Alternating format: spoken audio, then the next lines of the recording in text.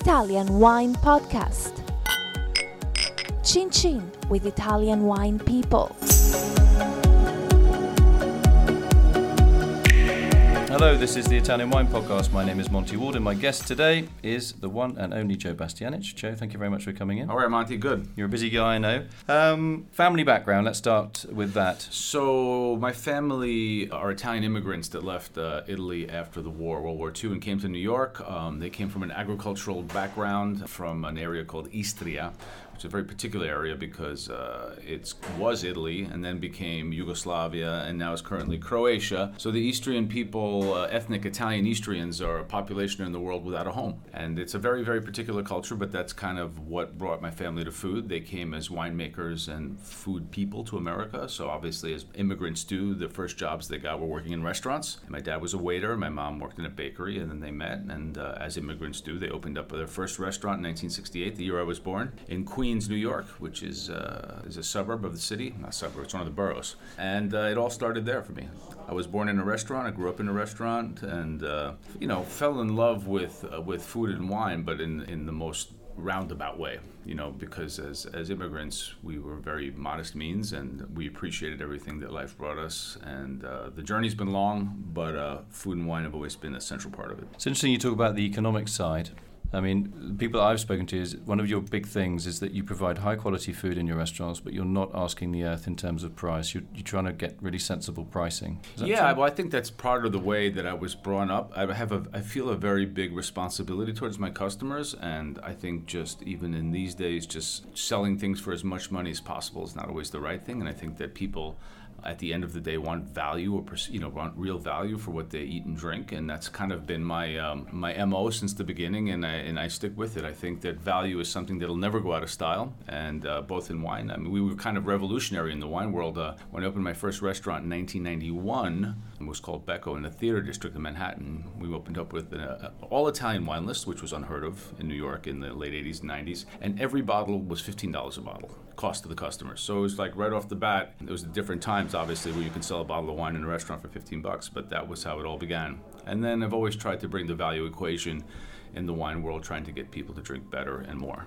So it wasn't just about food for you. You're a real passionate musician as well. How does the music fit into your life? The music, it's such a part of your life. More and more so. It was kind of like a hidden, dirty secret. And then I started doing TV 12 years ago. I became lucky enough to be able to have a public, and now I kind of use that privilege to put forth my music. It's a unique privilege. Not many people have it, and I write songs. I write music. I did a run in a theater in Milan called Vino Veritas last year. We did a 4-month run at the Franco Parenti Theater in Milan. So what was that? Was that a musical, a wine musical? So it's a wine musical, basically. So, a classical theater, people come in, everyone gets a glass. There's 5 wines tasted. They start off with little bubbles, and they sit down. There's sommeliers who work the room. But then the show happens on stage simultaneously, and it's never there's never reference to the wine. You're there. It's called Vino Veritas. The stories are about my life in food, my life in wine. The songs are about my life, but people get to taste my wines. I always say, my wines are very, very personal, and I think when you drink a glass of my wine, it's like getting to know me a little bit. Okay, so in terms of rock influences... Oh, we're going to go there? Yeah, we don't have to. So I'm probably a little bit older than you, so I grew up with classic album rock of the 70s. I'm 50. Oh, fuck, we're the same age. You're older than me because I'm only 49. Oh, okay. I grew up with classic rock. I grew up, started a bit on the Beatles and then fell into Kiss. And then from there, when I really started, then I heard this guy play guitar named Jimmy Page, and then the whole world changed for a young 11-year-old Joe, because the power of Led Zeppelin was all about masculinity and sex and rock and roll, and I thought it was the greatest thing in the world, and all I wanted to do was listen to Led Zeppelin. And then from Led Zeppelin, I became more of a connoisseur. I also played guitar, and my taste expanded in the early 80s, got into a little bit of fusion and jazz, and started listening to things like Weather Report and Jaco Pastorius. And in New York at that time also, we had a lot of live music. So as kids in New York, we went out and listened to live music 3 nights a week. Even as 13-year-old kids, we'd take the subway in and go to the Peppermint Lounge, go to CBGB's, go to the Mud Club. In those days, see bands like The Clash, see the Smiths. We were also, that whole new wave thing is something that I lived very much in the 80s. So basically, you strike me, if I was your dad, or your mum, sorry, your parents. You were a kid that was out and about but not getting into trouble. No, we were just too smart to get into trouble. But what do you mean by that? So, I mean, we did what kids did, but we were like, it was a different time. In the 70s and the early 80s, it was, even the drugs and the booze and what happened was moderated by a humility. So it's not like now you go out and you buy a bag of weed and it's like a rocket ship to the moon. We used to smoke like Mexican shake, you know? You can smoke a joint and you feel okay, but it wasn't like blow your head off. Yeah. It was all a little bit more simple, moderate, and kinder. You know what? That may be a factor of age, because if I smoke a joint in those days, I could get nicely stoned. And if I smoke a joint now after 3 puffs, I'm like, whoa. Yeah. Well, it's also the pot now is so much stronger. What was Queens like as a neighborhood? Was it a rough area? Was it a nice area? It was super ethnic. We grew up in a very Italian and Irish neighborhood, and then we moved to the Jewish neighborhood. And then that's when I realized, so we grew up in Astoria, which is super hardcore, blue-collar, working class, Italian and Irish. But with good values, right? Super good values. It was all about food, and it was about families, and it was about people, and it was respect about for the community. But it was also respect for other cultures. Like, one of the main things that we knew, or sometimes that I always realized that not many people had, was like, I was Italian. The first thing I knew about you was whether you were Jewish or Greek or Irish, and that made a difference. You know what I mean? Like, where you come from. And then we moved to Bayside, Queens, which was a more affluent neighborhood. After they opened the restaurant, they had a little success. We moved out of an apartment. We bought a house in Bayside, Queens, and that's where I met people who had pools and who went to yacht clubs and drove Mercedes-Benz. I was like, this is like the other half lives. So I realized that life wasn't all about a one-bedroom railroad on Steinway Street in Queens. And, But you didn't feel underprivileged. It's not like you saw, as you say, the other side of life. It's not like you lacked anything. It seems like you were well-fed, you had clothes, you had your friends, you stayed out of trouble, you didn't take the wrong track. No, trouble was always around. And I think that because of, coming back to Italy and because of the family values we had and how food was central and how my grandmother lived with us, there was always that element of home that was as important as everything else. And I saw a lot of kids, especially in the music world, I played in a band. You saw the kids that got into the heavier drugs and took the wrong turn. And I think that certainly having a strong Italian family value was something that kept me on the straight and narrow through those years when anyone could have easily made a mistake. Sure. So you're a pretty good kid, right? I was a good kid. Yeah, I'm trying to make up for that now, but I was maybe even too good.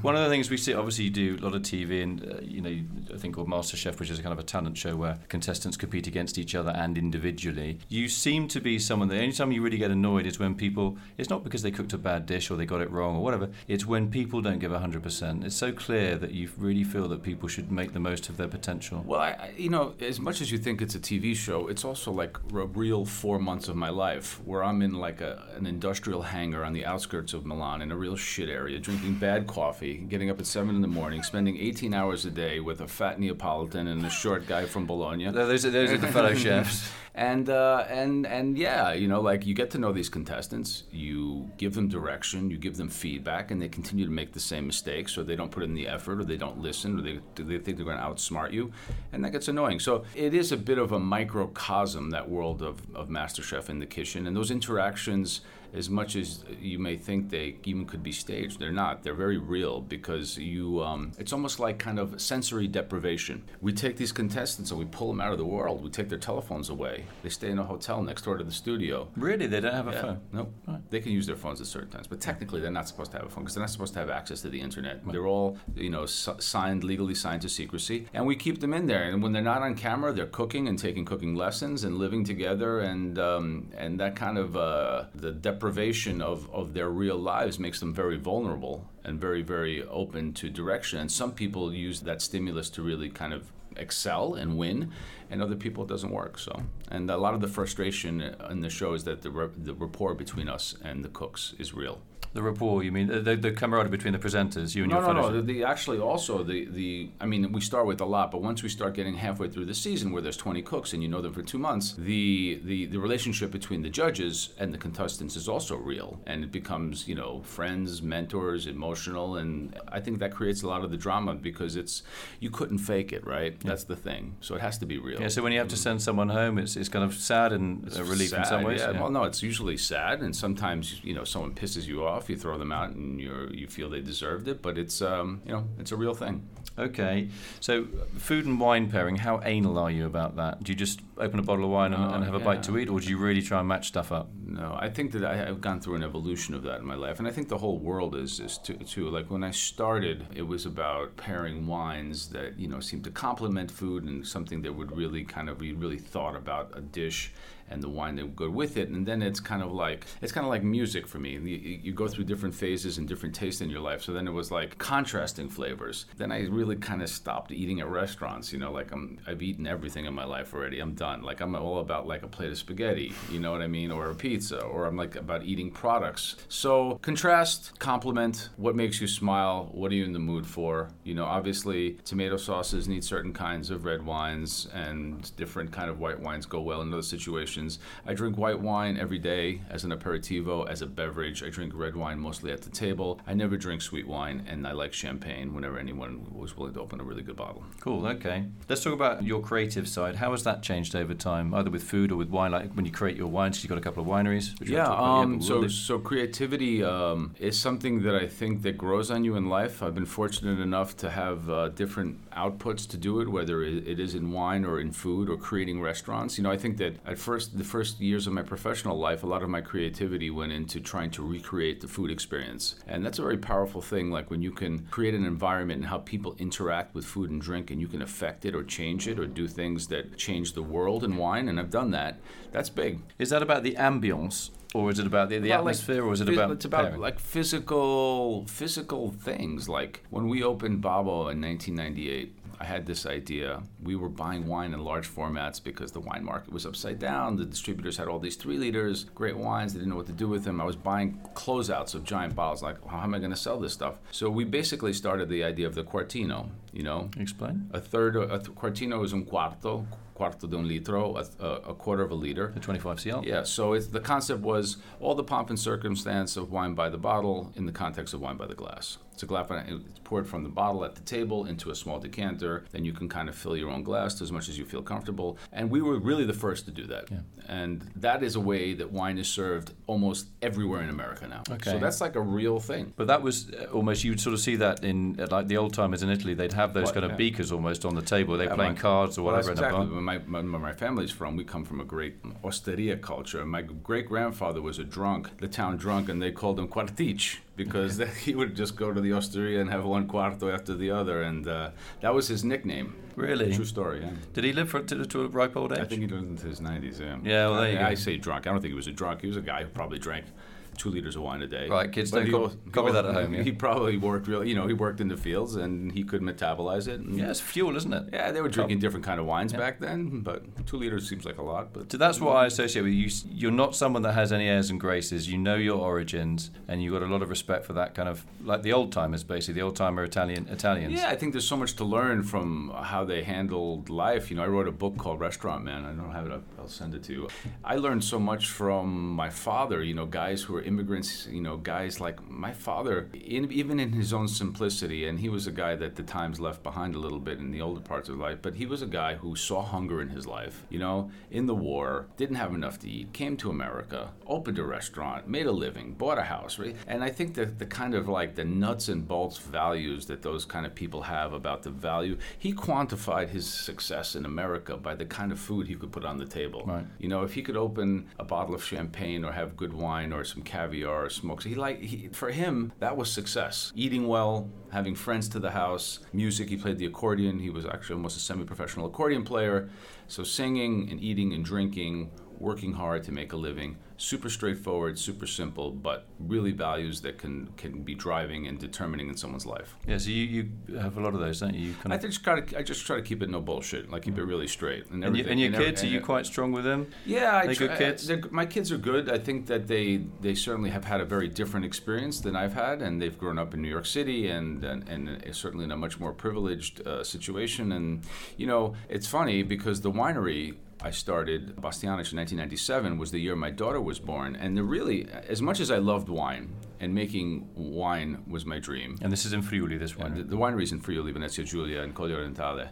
I came here as a kid, toured around in the late '80s in a VW minivan, and lived like a hippie for a year and a half. I went from Pantelleria to Alto Adige, making wine, working in restaurants, and that's kind of really where I fell in love with the wine thing, like the making of wine, the agriculture. And you could imagine in 1989, the Italian wine world was a very different place than it is now. But one thing that the Italians do is bring people into their world, and the Italian wine community brought me into their world, and they kind of influenced me, and they taught me, and I had great teachers, like people like Luciano Sandrone, Marco De Bartoli, just to name a few, who were really kind of mentors to me as a young kid, and that's when I figured out that I had to do the wine thing. So my first plan didn't work out. I was going to find an Italian contessa, like a a noble Italian, to marry? Yeah, to marry into, because I thought I would just marry in, it'd be easier. No, that was really? my plan one, but it didn't work. Did you have a crack at any? Yeah, one I can't mention it, but one German. I almost got it. Not far from where you live, but anyway. I'll tell you later, off tape. So I went back to New York in 1991, and I did the only thing that I knew how to do was open a restaurant. So I opened my restaurant, and that was Becco, and then that did well, and then I opened another restaurant. And then I was able, in 1996, to go back, and I bought 9 hectares of vineyards. I had an idea of what wine I wanted to make. I went back to kind of near, not Istria, because Istria was then even Yugoslavia. Mm-hmm. I couldn't go there. But we went outside of Trieste to Colli Orientale in Friuli, near Cividale, and I bought 8 hectares at first, and I started making my wine. Vespa Bianco in 1998 was the first vintage, so just up to 20 vintages now. And that was my dream. So that brings me back to the thing, why? I mean, aside from loving wine, I really had to find a way to have my kids be tied into this Italian reality in a real way, like I was fortunate to have through my family. And they did. They grew up in the winery. They grew up among people who lived there, and a woman, Gianna, the 70-year-old woman who runs the winery, who taught all my kids Italian and took care of them like she was their grandmother. And they worked with farmers, and they had a whole existence of agriculture, of living in Italy. In Friuli is also a place of hardworking, simple people. Yeah, this wasn't a winery with red carpets running through. It was hardly that. So they saw the growth of it, and in time we opened a restaurant, opened a small hotel and B&B, and it's really part of their home. And although now as teenagers, they're all, 2 of them are in college, they're moving away from it a little bit. I think hopefully one day they'll come back to Italy as a place where they have fond memories and maybe come back to even make it a part of their lives. Okay. I mean, when you visit other wineries, ones that you don't own, do you offer an opinion, or do you wait till you're asked, Mr. Bastianich, what did you think of our red wine? Well, I would never offer an opinion unless I was asked. And usually, if you ask me, I'll tell you the truth, for good or for bad. And I do feel qualified to do that because I think that I know that I've tasted a lot of wine in my life, and I'm fortunate enough to have a really good reference point on wines in general, and I'm not afraid to give an opinion. How do you stand with the whole natural wine thing? So I believe in making wines naturally, and I think I'm certainly non-interventionist winemaker. As a person, I think our roles in the winemaking world is to be guardians of processes that are very natural, like photosynthesis or alcoholic fermentation. These are things that happen without any great intervention by man. And the grape will struggle for life to procreate itself. The vine, the grape is the fruit of the vine. It's looking for a future. It'll struggle with the other vines in the vineyard and give the most of the vigor it can to its grape cluster. The sugar in those grape clusters, when they're mature, will be infested by yeast, and the yeast will turn that sugar into alcohol, and the rest is history. Right? So as far as natural wine is not interfering with wine, and I think that our role as winemakers is also to have the wines have to speak of the varietal and their terroir, their place of origin. If a wine doesn't do that, then it's really doing nothing. So I'm very much about wines that are expressive of place, of varietal, that have a story. Living and working in New York and California, Los Angeles, I think in the last maybe 10 years we've seen extreme wines, orange wines, biodynamic wines, whatever you want to call them, that have become more of a tool of marketing and just something for these sommeliers to talk about to justify their existences. And I think that's a mistake. Yeah, if you had the choice, say, right, we're going to go out for an evening, I'm going to invite you out for an evening on me, and I say, right, I'm going to hook you up with 6 sommeliers or 6 chefs, which would you prefer? You can't have 3 and 3. Neither. Really? 3 butchers and 3 fishermen. Really? Yeah.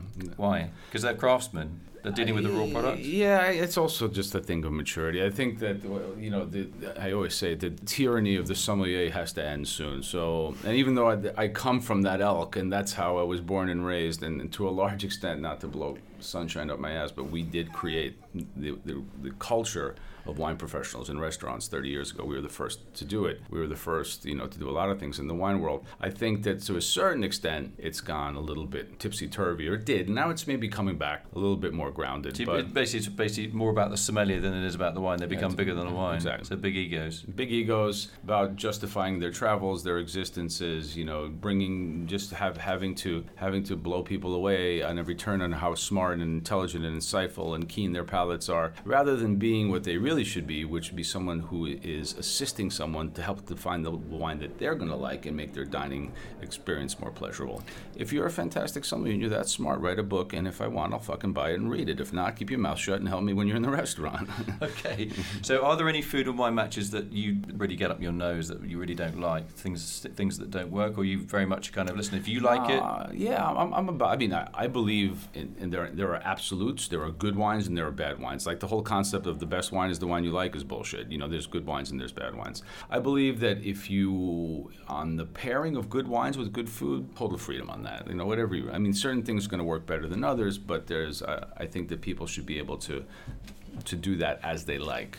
Although there are certain absolutes that I feel, at least in the Italian world, that really stand true and work. Like Nebbiolo, Piemontese wines, Barbaresco with a Brassato, with mushrooms, with those kind of flavors, those earthy, woodsy flavors, or Tuscan wines, like Sangiovese in its best form as Brunello or Vino Nobile, with grilled meats and that char and the red meat. Those are things that really, really work. Because you got a winery in Tuscany as well. Tell us about that. Did I go to a Tuscany? No, I own one. Yeah, in La Mozza in Maremma. Yeah, that came 15 years ago, 5 years after the original one. And Maurizio Castelli he had bought a plot of land for his son and their family. And he's like, these fucking dudes these rich, noble people from the Veneto are going to come here and break my balls. You should buy this land before they do, because if I'm going to have to kill them.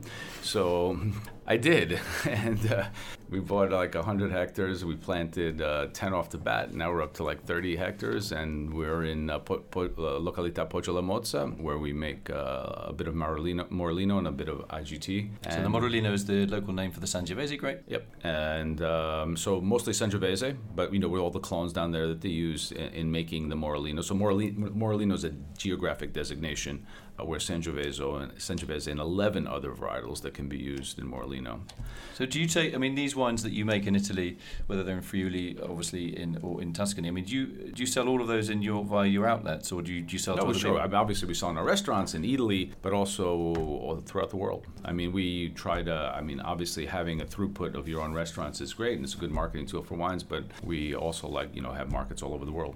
Yeah. And how are tastes changing in terms of wine, in terms of it? Obviously, oak seems to be out. Well, if you just look at the microcosm of Barolo and Barbaresco, what's happened in the last 10 years, I think that's a good leading indicator of what's happening in the global wine world. Those wines, when done right, speak of the place, are pure, are powerful, are varietally driven, have a great sensibility with the local food. The people who make them smell of them, It all kind of makes sense. And I think people want more and more of that. And it's funny because we're here today to talk about millennial wine consumers and understanding what these kids who are 20 to 30-year-olds are going to drink. And from our perception and from what studies that we're learning by web marketing is they're informed, they're not a friend to spend, they want quality, and they want authenticity. And they want narrative as well. They want a story behind it, don't they? But they have the narrative, in their digital existence. Everything is either a video or a narrative. So I think they even presuppose that, because anything you sell them has to either have the visual behind it or the storytelling behind it. But they're certainly focused on quality. They're consuming less but better, and they want to know where their products come from, and they're not willing to spend a little bit more. So the signs are all good. I think it's up to us producers or us older folks to really modernize how we want to communicate about wine and how we want to affront this next horizon of wine consumers, which are millennials. So final question. You're a brilliant communicator, very successful self-made businessman who's got his feet on the ground. Do you have any political ambitions? And I don't mean that in a pejorative sense. I just mean, you are a leader, a pathfinder. I've thought about that. Quite frankly, if I didn't do the whole TV thing, politics might have been something that I would have enjoyed doing. Because you were a banker very briefly, weren't you? Yeah, I was a banker for a while. Was that fun? It was. Did you see Wolf of Wall Street? It was like the 1990, 89, 90, 91. It was like the excesses of New York and Wall Street. It was a great moment in New York, but it was a crazy moment. Were you a bit of a black sheep then? Presumably if all the bankers had made $1 million that day, they were sloshing Krug champagne down their necks, and you were probably going back to your family home and just chilling out, yeah? No, I had an apartment on the 38th floor in Battery Park City, overlooking the Statue of Liberty. So you were caning it as well, yeah? Yeah, I had a Jewish girlfriend named Robin Shalom. And I would go out for every day. Go out for dinner like every night, and it was great. It was like a real heyday in New York. Good memories, good times. So she's obviously stuck in your memory. She was. I didn't forget her. Very nice girl. How do you stay in shape? I exercise every day. I do have a lot of athletics. I've done Ironman. I run marathons and try to. The only thing that keeps me on the straight and narrow is having to get up and hit that gym for a couple hours every morning. I was going to ask you that one about the politics. So can I cut you off? Sure. I mean, any political ambitions? Not in Italy, because it's not my country, and it's just so fucked here anyway. But the U.S. is hard for me because I'm living mostly in Italy, so it's kind of like I'd have to be there. So, but I wouldn't mind, and I think that there is, especially with what's happening now in the United States, there's always more and more of a need for, I think, intelligent people who really want to do something good. To moderate people, just people who have a good sensibility, because it's the whole ambition of ego and power is just boring, and it's kind of gross. Yeah. And I think there'll always be a space for people who want to do right by others in politics. So I don't know. I'd love to do it, but who knows? Maybe not in this lifetime. Fair enough. Joe Bastianich, I want to thank you for coming in. Really good to talk to you. Thank you very much. It's always a little bit nerve-wracking talking to somebody that you see on telly a lot. Right. That was a great interview. You're good. Thanks. I told you about my kid, yeah? Yeah. He's 9. Yeah, he's a good lad, yeah. What's his name? He's called Arthur. Arthur. Yeah, so... does he speak Italian? Yeah, he does, yeah. Does he speak English as well? Yeah, he does. What's his first language? It's a mix, actually, because he goes to school in a little local school in Montalcino, which is full of good kids, and most of the parents are Brunello So producers. do you know the other guy, like, who are the other Brits over there? There's Suckling's around there. Doesn't he live there? Yeah, he's a bit further north, actually. He's up a little bit more towards... He's got kids who come to Tuscany and they grew up in England. And there's a couple of others. There's a lot of you guys up there. Yeah, I mean, the Montalcino is kind of also the kind of Tuscan lifestyle. That's my dream. That was always my dream, Montalcino. Really? Came close a couple of times. And to buy a vineyard? Yeah, well, my partner's a financial lawyer, so she could help. She valued some wineries recently. You've got to be really careful. Yeah. Because when they value the winery, what happened last time is they actually valued the stock on its retail value, so the price of the winery was X million more than it should have been, so you've got to be pretty careful. But it's, I tell you what, the one thing that we lack in Montalcino... Focus. No, it's, apart from, But the one thing we lack actually in the town is we don't have a high-end restaurant. You don't have one, We right? do not have a high-end restaurant. There was one in the hotel, something de Oro, no? But it's not like really high-end. I mean, it's very good. It's typical Tuscan. What's it called? Well, we have the cucina povera. We just have you have the kind of bread soup and all that sort of stuff. But we don't really have anybody doing so I had fine dining. I had real moments in Montalcino in my epic trip there when I was a lad. I can just remember. When you moments, let's just stick to the food and wine, not all the girlfriends that you... Not even girlfriends. I just remember sitting on the walls and watching the sunset, and like those times when you're young and you spend a year alone, away from all your friends, and you just spend a lot of time to think. And Montalcino was a big part of my collective memory of kind of my Holden Caulfield coming to fruition as a person. It was a bit of a backwater then. It's a very young superstar in the wine firm of Montalcino. I mean, it only has a 100-year history, and even in modern history, it's only like 25 years old, 30 years old. It's not like Burgundy with the Cistercians, 1,000 years ago. So it's a very young, it's almost like a parvenu region. I think a lot of people there are still finding their way a little bit. Yeah, the wines are a little bit all over the place. Yeah, they are. They need to. I think that they expanded it too much. I think there's a lot of Brunello that's not Brunello, in my opinion. Yeah, it was the 97 boom where basically the legal register you could register. And if you had a EU wife, like a Croatian wife, whatever, you get extra money because it was a woman getting involved in farming. So there were maybe some slightly dodgy motivations for people jumping on the bandwagon. And there's certain people who have not helped it either through certain firms, nameless, that have not helped the Montalcino clause. It's cleaned up a lot though. Has it? Yeah, it's a lot better. It's a great place because when the wines, like I'm a big fan of Poggio di Sotto, or when those wines are, even Solderas, when those wines are good and pure, Sangiovese, it can be so powerful, so amazing. So it really is kind of Burgundy-esque in a lot of ways when it's really good. It's unforgiving, it's acid, it's a beast, and to do it right takes a lot of finesse, and when it's great, it can really be great. Yeah, you should come down. You should buy somewhere. We'll see. Why not? I think I missed the boat on that one. Nah, maybe. Never know. Joe Bastianich. Thanks, man. Appreciate it. You're a superstar. Thanks a lot for coming in. Thank you for having me. Yeah, it's been great. Thank you. Follow Italian Wine Podcast on Facebook and Instagram.